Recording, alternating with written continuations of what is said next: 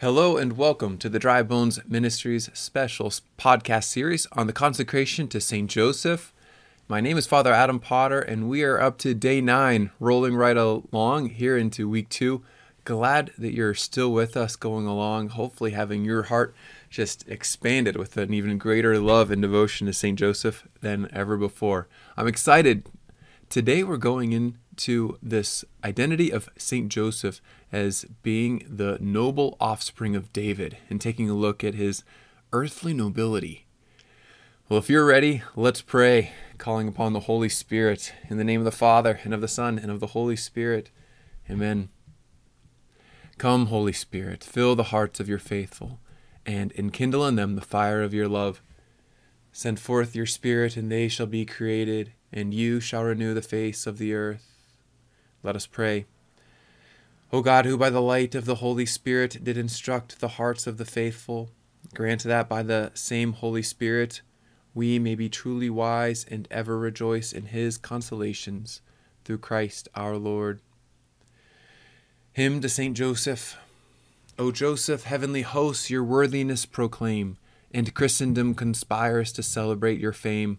You who in purest bond were to the Virgin bound, how glorious is your name renowned. You, when you did behold your spouse about to bear, were sore oppressed with doubts, were filled with wandering care. At length the angel's word your anxious heart relieved. She by the Spirit had conceived. You with your newborn Lord did seek far Egypt's land. As wandering pilgrims you fled o'er the desert sand. That Lord, when lost by you, is in the temple found, while tears are shed and joys abound. Not till death's hour is past do other men obtain the gain of holiness and glorious rest attain. You, like to angels made, in life completely blessed, now clasp your God unto your breast. O Holy Trinity, your suppliant servant spare. Grant us to rise to heaven for Joseph's sake in prayer, and so our grateful hearts to you shall ever raise, exalting canticles of praise. Amen. In the name of the Father, and of the Son, and of the Holy Spirit. Amen.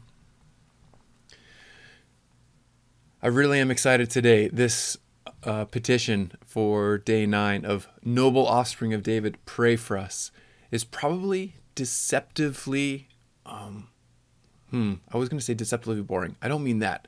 It's deceivingly boring because it's actually incredible. This is one of my favorite topics, and I'm so excited to be able to share with all of you. I want to talk to you about, first, the greatest promise that God has ever given to his people. I think this is the greatest promise. To me, this is one of the most greatest promises that God has ever given his people, and how St. Joseph comes in truly in this key monumental role. One of the greatest promises, I'm going back on my words, one of the greatest promises that God ever gave his people was given to King David. Do you remember who David is? He's that shepherd boy that's youthful and ruddy in appearance. He's the one who was anointed by Samuel while he was out in the field. He was the youngest. He was overlooked by everyone. But God doesn't look to appearance. Man looks to appearance. God looks to the heart. And it's in that he's able to say to Samuel, anoint that man. And so David is anointed. He is given the experience of the power of the Spirit, being anointed the king. And he has all these great military conquests. He goes on to do great things. He's able to start the building of the kingdom, specifically the temple in Jerusalem. He has this great moment in 2 Samuel chapter 6 where he brings the Ark of the Covenant back into the temple. And he does this incredible dance in such freedom that he's even exposing himself in all of his shameless joy for the Lord.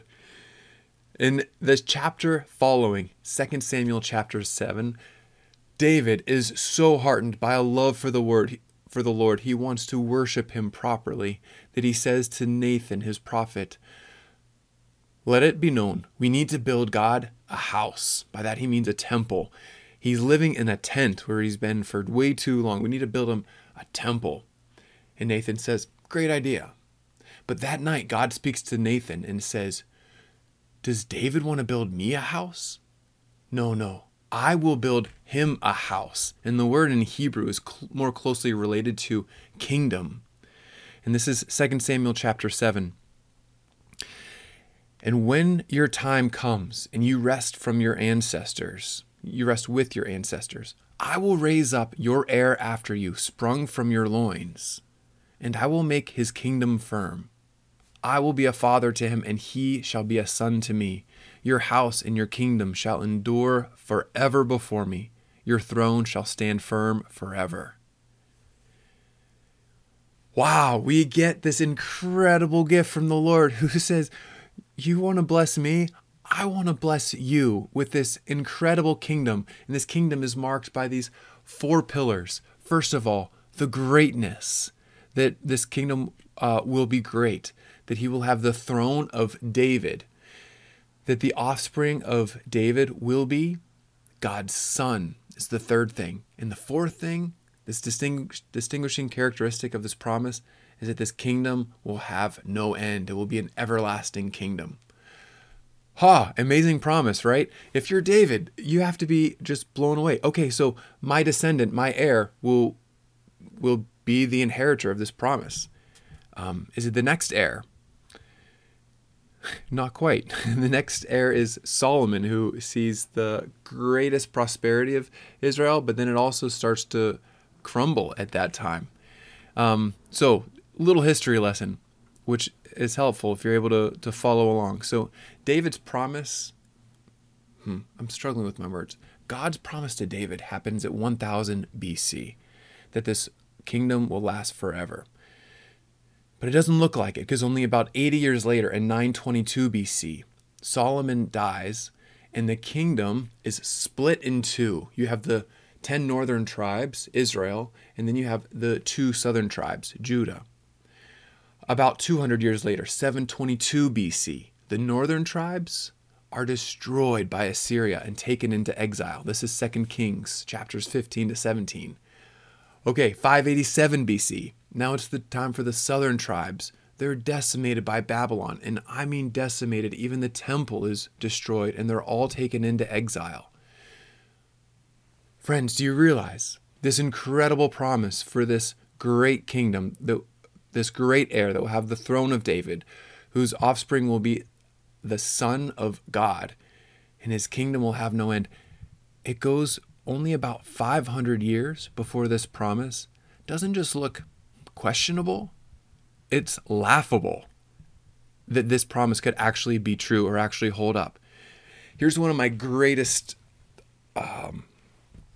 points of prayer, is that there are these Psalms, especially Psalm 89, which actually sings about this promise of God to his people. Now, a lot of these Psalms are written by the people of Israel when they're in Babylonian exile, which, can you imagine? You're in this state of utter desolation, exile, away from your home, and you're singing about these promises that couldn't be further from fruition. Here's Psalm 89, verse 49. Lord, where is your steadfast love of old, which by your faithfulness you swore to David? Remember, O Lord, I love this right from the heart of Israel. Remember, O Lord, how your servant is scorned, how I bear in my bosom the insults of the peoples, with which your enemies taunt, O Lord, with which they mock the footsteps of your anointed. Israel is being mocked right now. They're holding on to these promises of God. No, God promised us, and they're just being laughed at. But the last line of this psalm is beautiful. This is verse 52. Blessed be the Lord forever. Amen and amen. That challenges me so much in appreciating here is Israel holding on to this promise, even when it couldn't have looked starker, more impossible to be fulfilled, and yet they're still blessing God and putting their trust in him.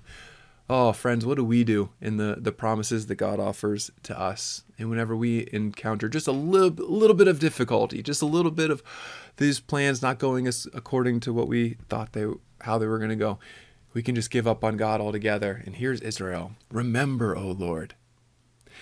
So, from 587 BC and the destruction of the temple, this is about what it looks like until about 0 AD.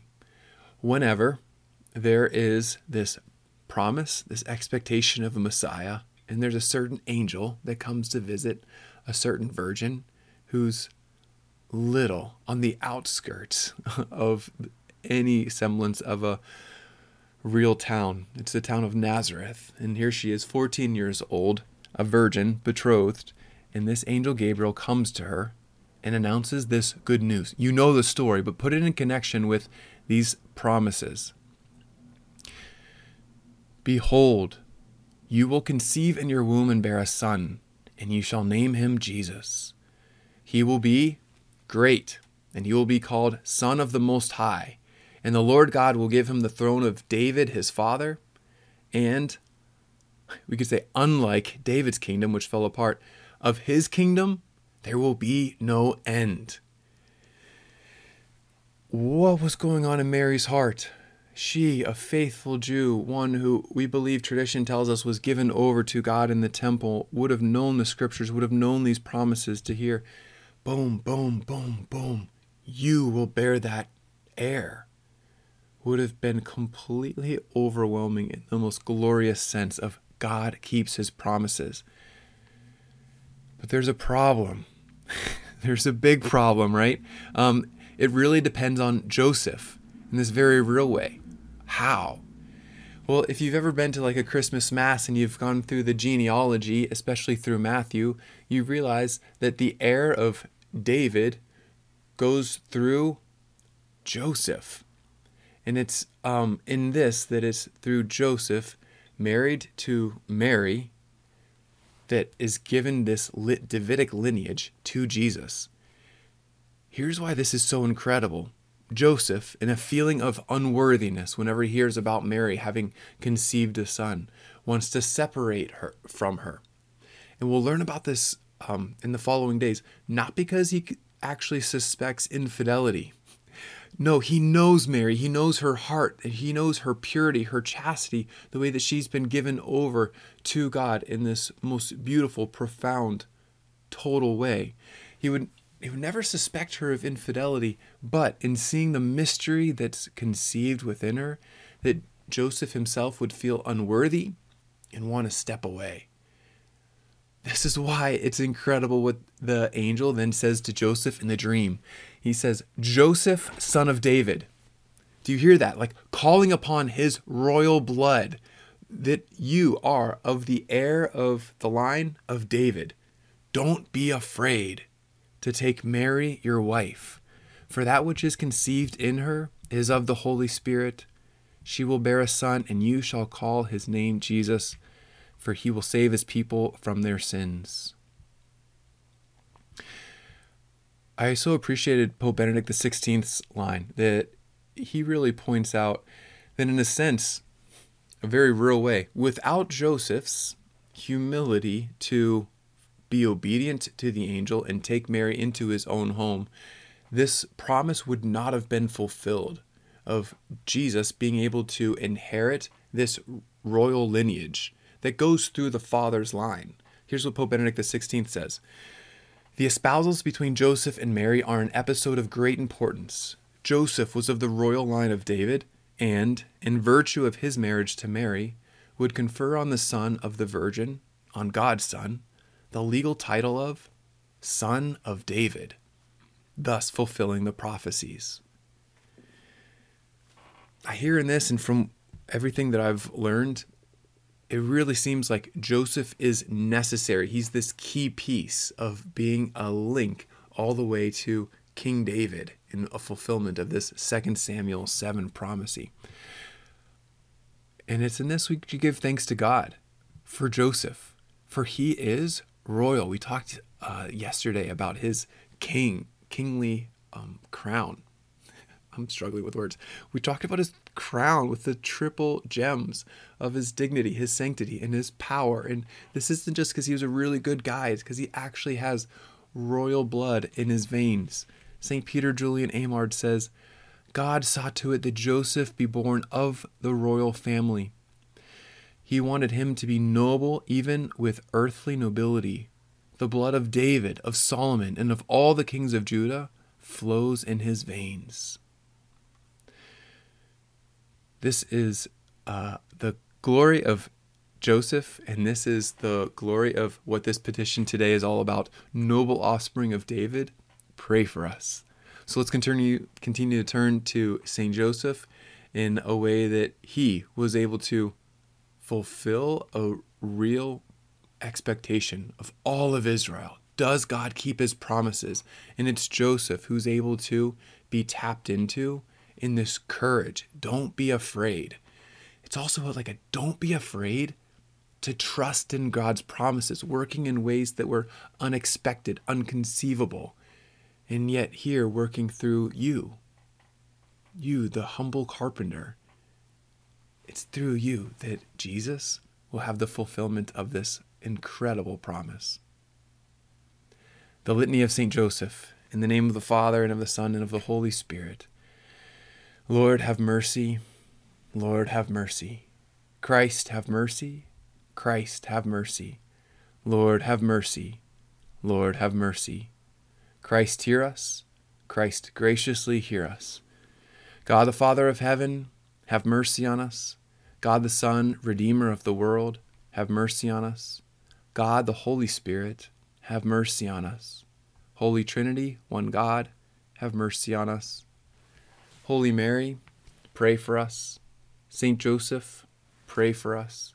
Noble offspring of David, pray for us. Light of patriarchs, pray for us. Spouse of the Mother of God, pray for us. Chaste guardian of the Virgin, pray for us. Foster father of the Son of God, pray for us. Zealous defender of Christ, pray for us. Head of the Holy Family, pray for us. Joseph most just, pray for us. Joseph most chaste, pray for us. Joseph most prudent, pray for us. Joseph most courageous, pray for us. Joseph most obedient, pray for us. Joseph most faithful, pray for us. Mirror of patience, pray for us. Lover of poverty, pray for us. Model of workmen, pray for us.